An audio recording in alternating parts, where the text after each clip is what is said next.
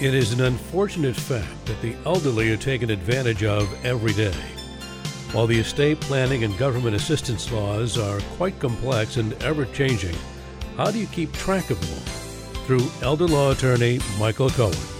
He's there for you to answer any of your planning questions in a way that you and your loved ones will easily understand. Mike has devoted his entire career to dutifully informing and protecting our parents and grandparents, aunts and uncles, anyone in need. Join us now to learn more about estate planning essentials with Michael Cohen and co-host Don Crawford Jr. Here now are Michael and Don. I faced it all, and I stood tall, and did it my way. This is your Estate Planning Essentials podcast and radio program. And once again, my name is Don Crawford Jr., as always, the appreciative owner of KWM Radio and co-host of this program, loyally devoted to seeking protection for your family, your assets, and you. And I'm sitting with my co-host, my friend, and my attorney, who should be your attorney, our Dallas estate planning expert, Michael Cohen. Hello, Michael. How are you? Doing well, Don. How about yourself? I'm doing fine, thank you. Happy November. I hope you're getting toasty and warm and cuddling up to the fire and looking forward to the holiday. Yeah, you know how it always seems to change in November. A lot of times at the beginning of November, it's still, still it's beautiful. At least here, it's usually some good days, and then there's some cold days. And, I think that I don't know when the first freeze on the average is, but probably closer to Thanksgiving, somewhere in that time. So, after the hot summer that we've had, it's I like fall and spring actually the best, but I always look forward to this time of year because the weather's not too good or not too bad, rather. I couldn't agree more. Having been born in Pennsylvania, I love this kind of cold. It was quite a hot summer, to say the least, but I have a German Schnauzer, 25-pound named Oreo, and I walk him every morning, and we love the cold. He loves the cold. He hates the heat.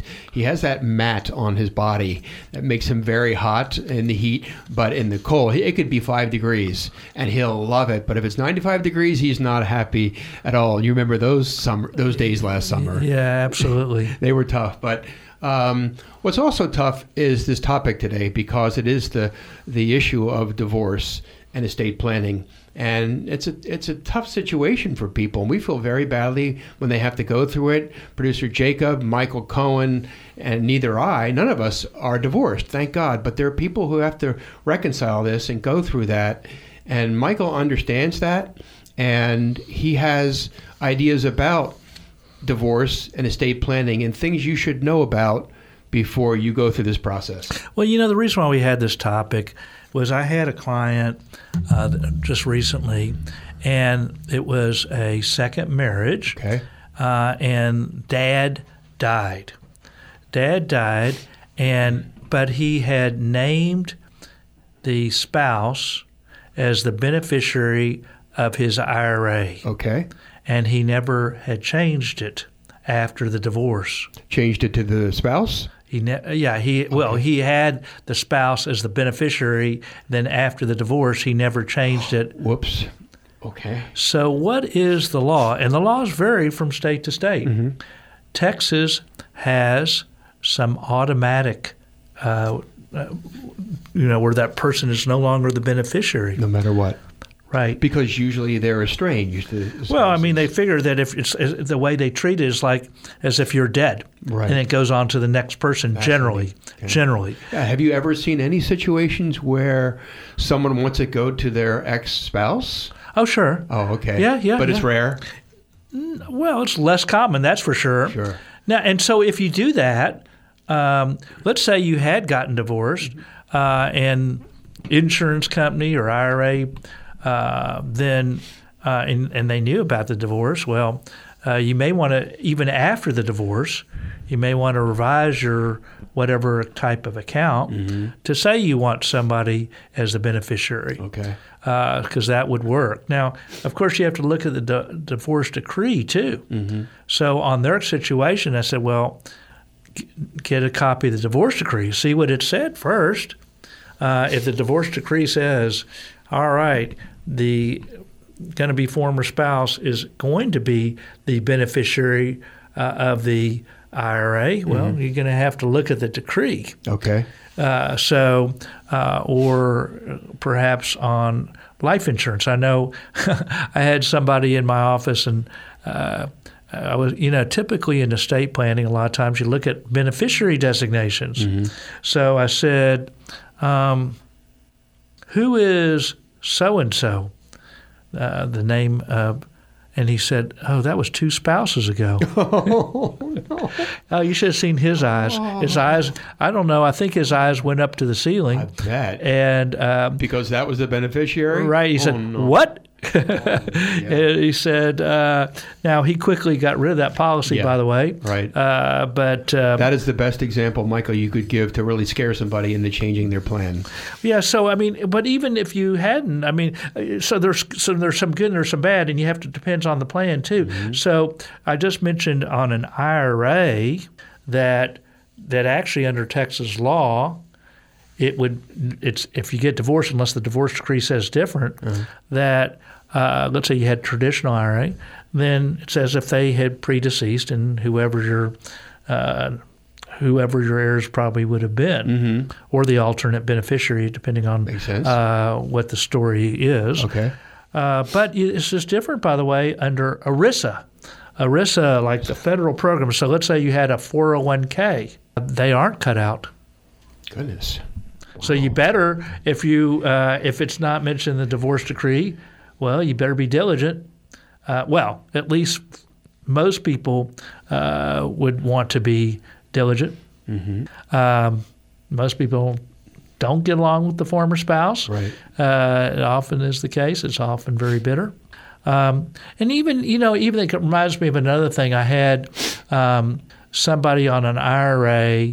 He had named, after the divorce, he named his children. But one of his children, who was in his 20s, had cancer. Okay. And I said, well, if you die, and the client had cancer also. I said, let's say you die first, and this IRA goes to your son, and then he dies.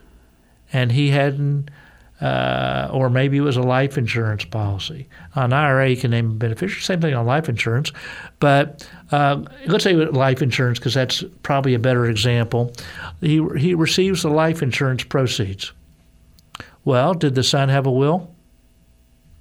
If he didn't, where does it go? Under laws of intestacy. And he didn't have children, by the way. So it goes to the parent, the ex-spouse. Oh, boy. So you may want to have, how do you plan for that? Well, either the son does something and has a will that's something. Of course, that son could always change his mind.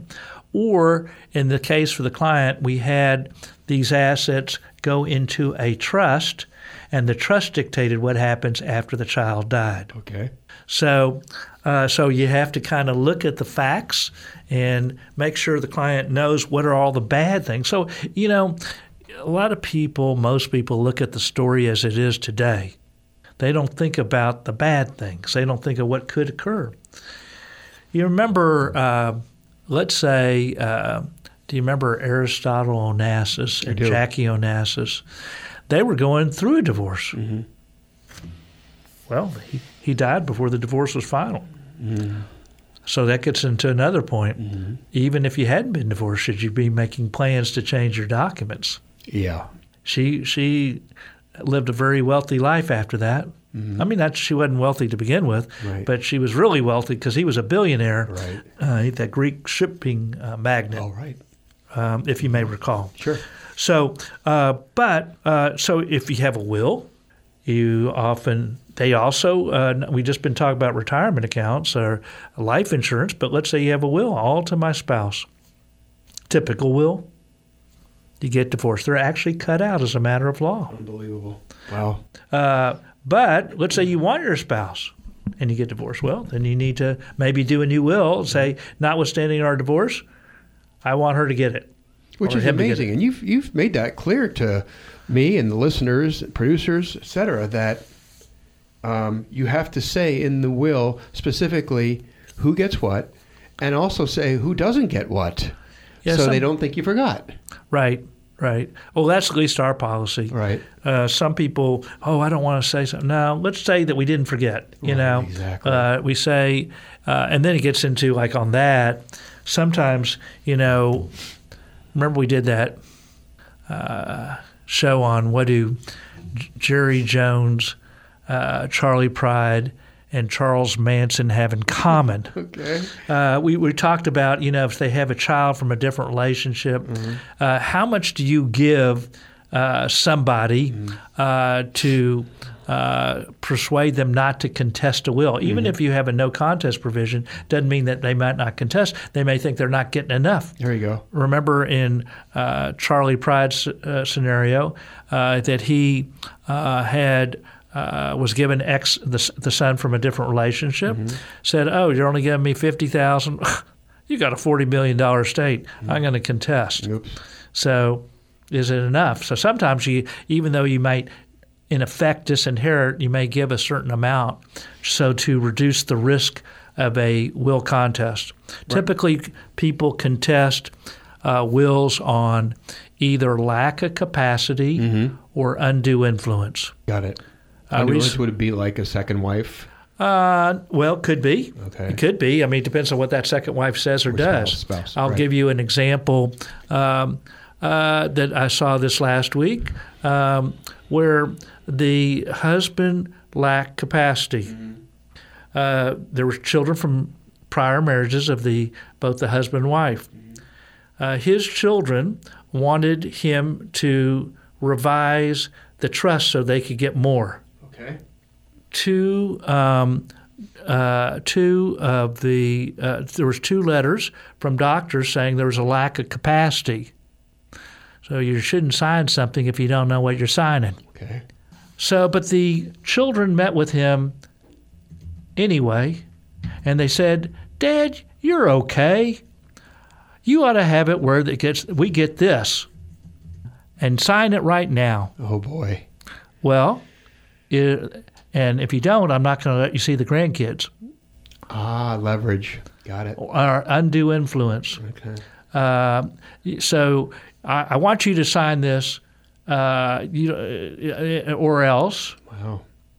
And I know that's the Achilles heel of many grandparents. Those grandchildren. Yeah. So I'm not a probate litigator. I'm just a nerdy planner. I'm a lover, not a fighter.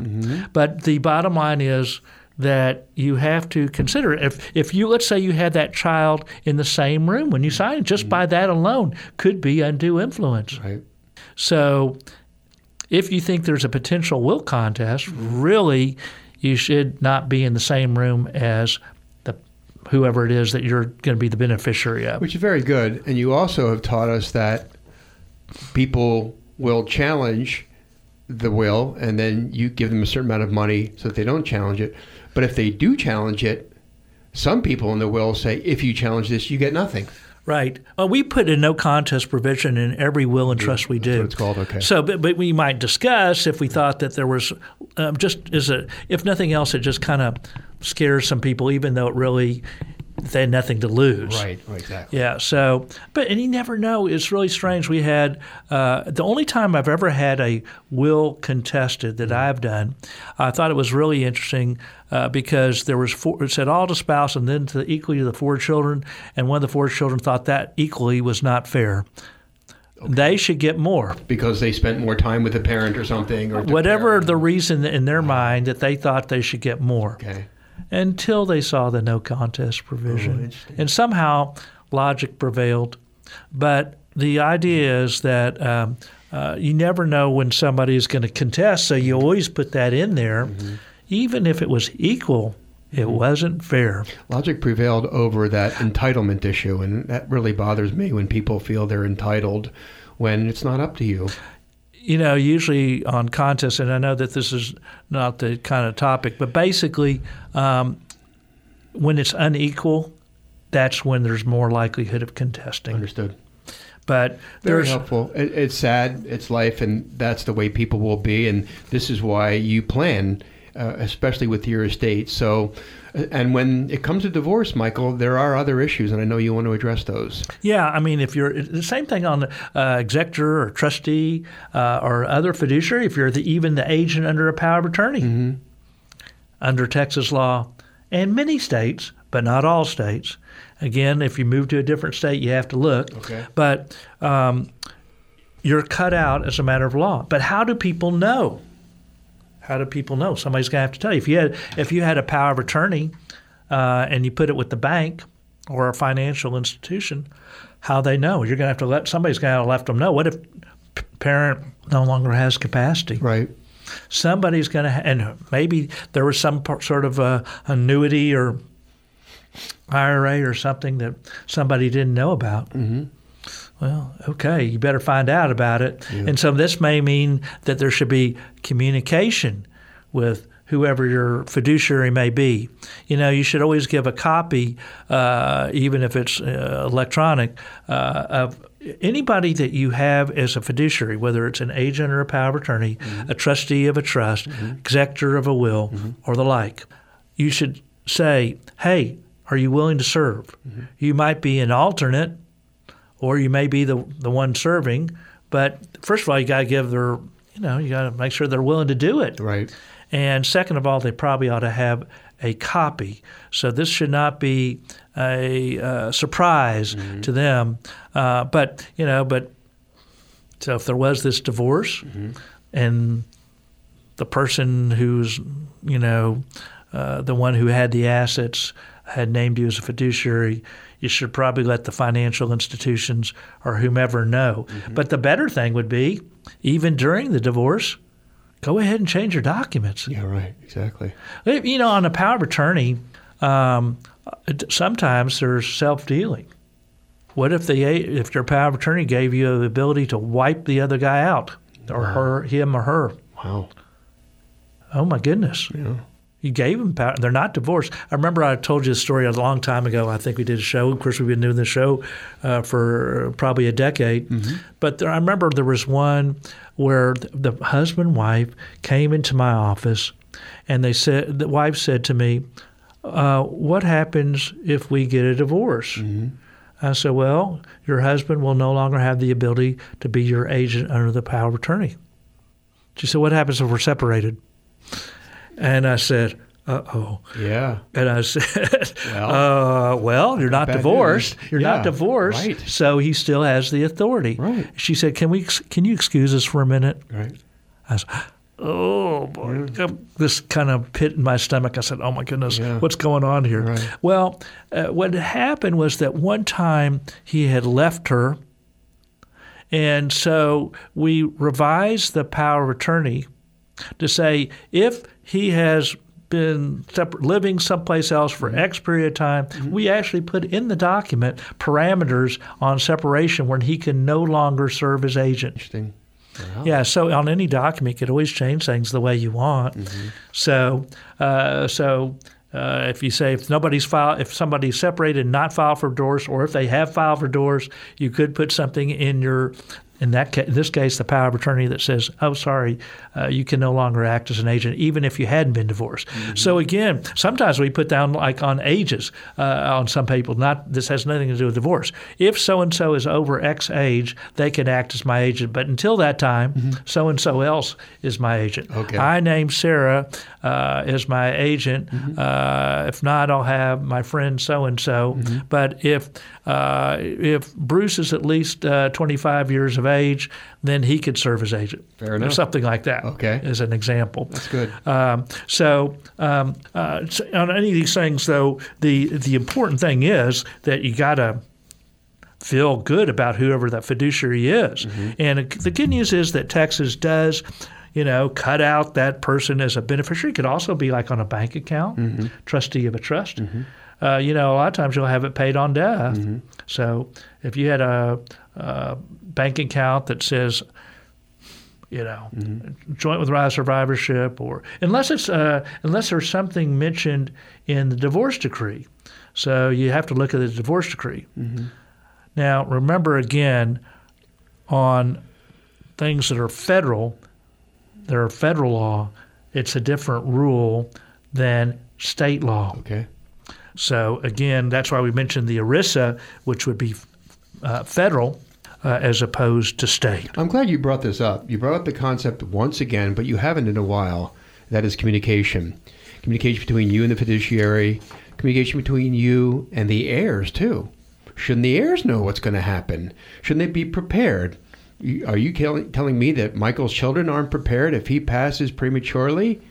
Or his wife is not prepared? Of course they're prepared, and you should conduct yourself the exact same way so that everyone is not shocked and surprised, because it's hard enough when someone passes away. But this really adds insult to death when it is complicated, disorganized, or you're just unaware of what the facts are. If you put your hands in the superb abilities of Michael Cohen, actually the superior abilities of Michael Cohen, you won't regret that, because he will admonish you to tell other people, to communicate to the fiduciaries and heirs what's going to happen. To do so, I really insist that you attend his next workshop, which is Saturday, November the 18th at 10 o'clock in the morning. It's really simple. It's really easy. You just get in your car and drive with no traffic at 9 a.m. or wherever you are. And Michael, tell them where the workshop is and tell them what goes on, please. Well, the workshop is at the Office Conference Center in our building, which is just north of Medical City Hospital, which is at Forest near 75 Central Expressway, about a little bit less than a mile south of LBJ 635. We have a conference center. We ask people what they want to know. And for 2 hours, we answer not only those questions, we will have a short presentation, and you learn something, not only the questions that you're curious about, but you learn from others. The 2 hours kind of flies by. It's free.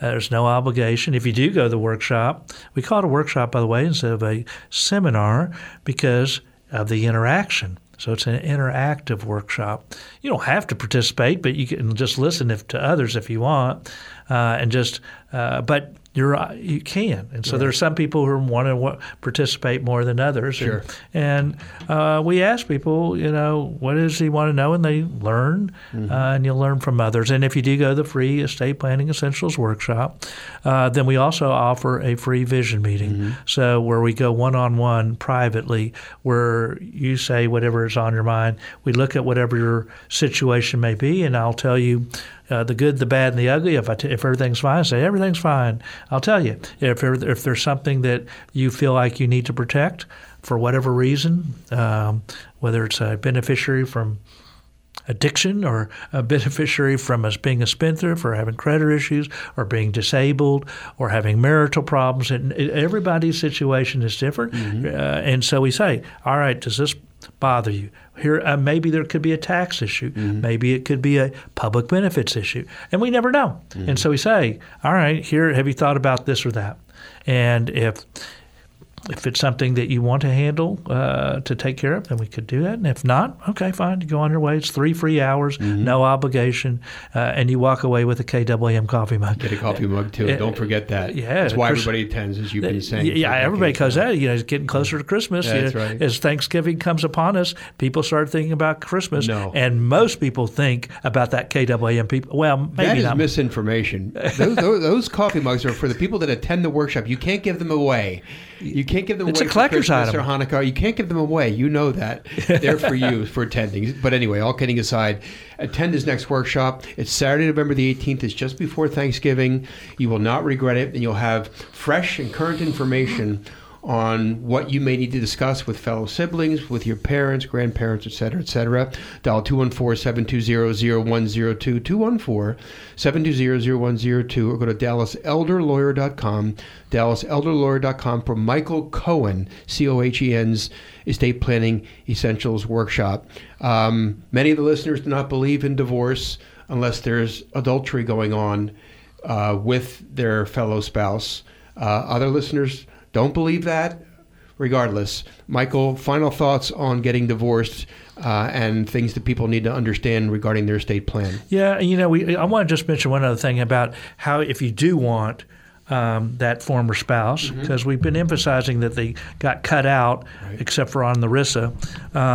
But we mentioned that you could say something in the divorce decree that they're the beneficiary.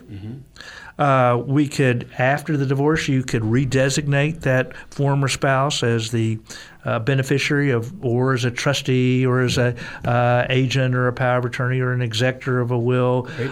So you could do that.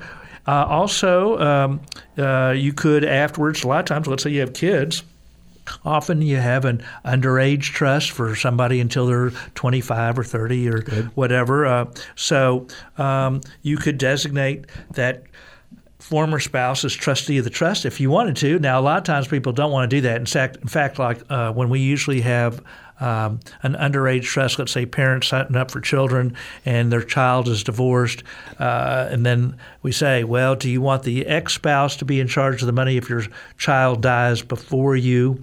Or would you rather have one of your other children be in charge of the money for your grandchildren? So this is a very common thing, but it is a question we have to ask. Sometimes people feel closer to their the ex-daughter-in-law or son-in-law than they did to their own kid, or maybe somebody in the on the other hand, most of the time they don't want the ex-spouse. But at least it's something that has to be addressed. And this could also be not only, so there's so many different things. There's not only individual retirement accounts, there's different like life insurance policies, sometimes through work. A lot of times people have that, and you have to consider those type of things as well. So you have to look at all those beneficiary designations, whether it's a bank account, life insurance policy, annuity, any type of retirement accounts. You got to know what it is, what type of retirement accounts. So there's a lot of things to consider. Michael went to UT. Michael went to SMU. He's very educated. And they taught him at those schools way back when to ask questions. And that's what he will do. Generally at the workshop, but very specifically, he will rapid fire to ask you questions at the vision meeting about your individual circumstances and present to you things you had never thought about. I almost guarantee it. And he's really good at it, and he cares about you and making sure you have peace of mind and an ideal plan that you want, not what he wants. Dial 214-720-0102, 214-720-0102, or go to Dallas Elder Lawyer, ELDER, DallasElderLawyer.com for Michael Cohen's next workshop, which is Saturday, November the 18th at 10 a.m. Michael Cohen, I thank you, sir. Thank you, Don. The record shows I took the blows and did it my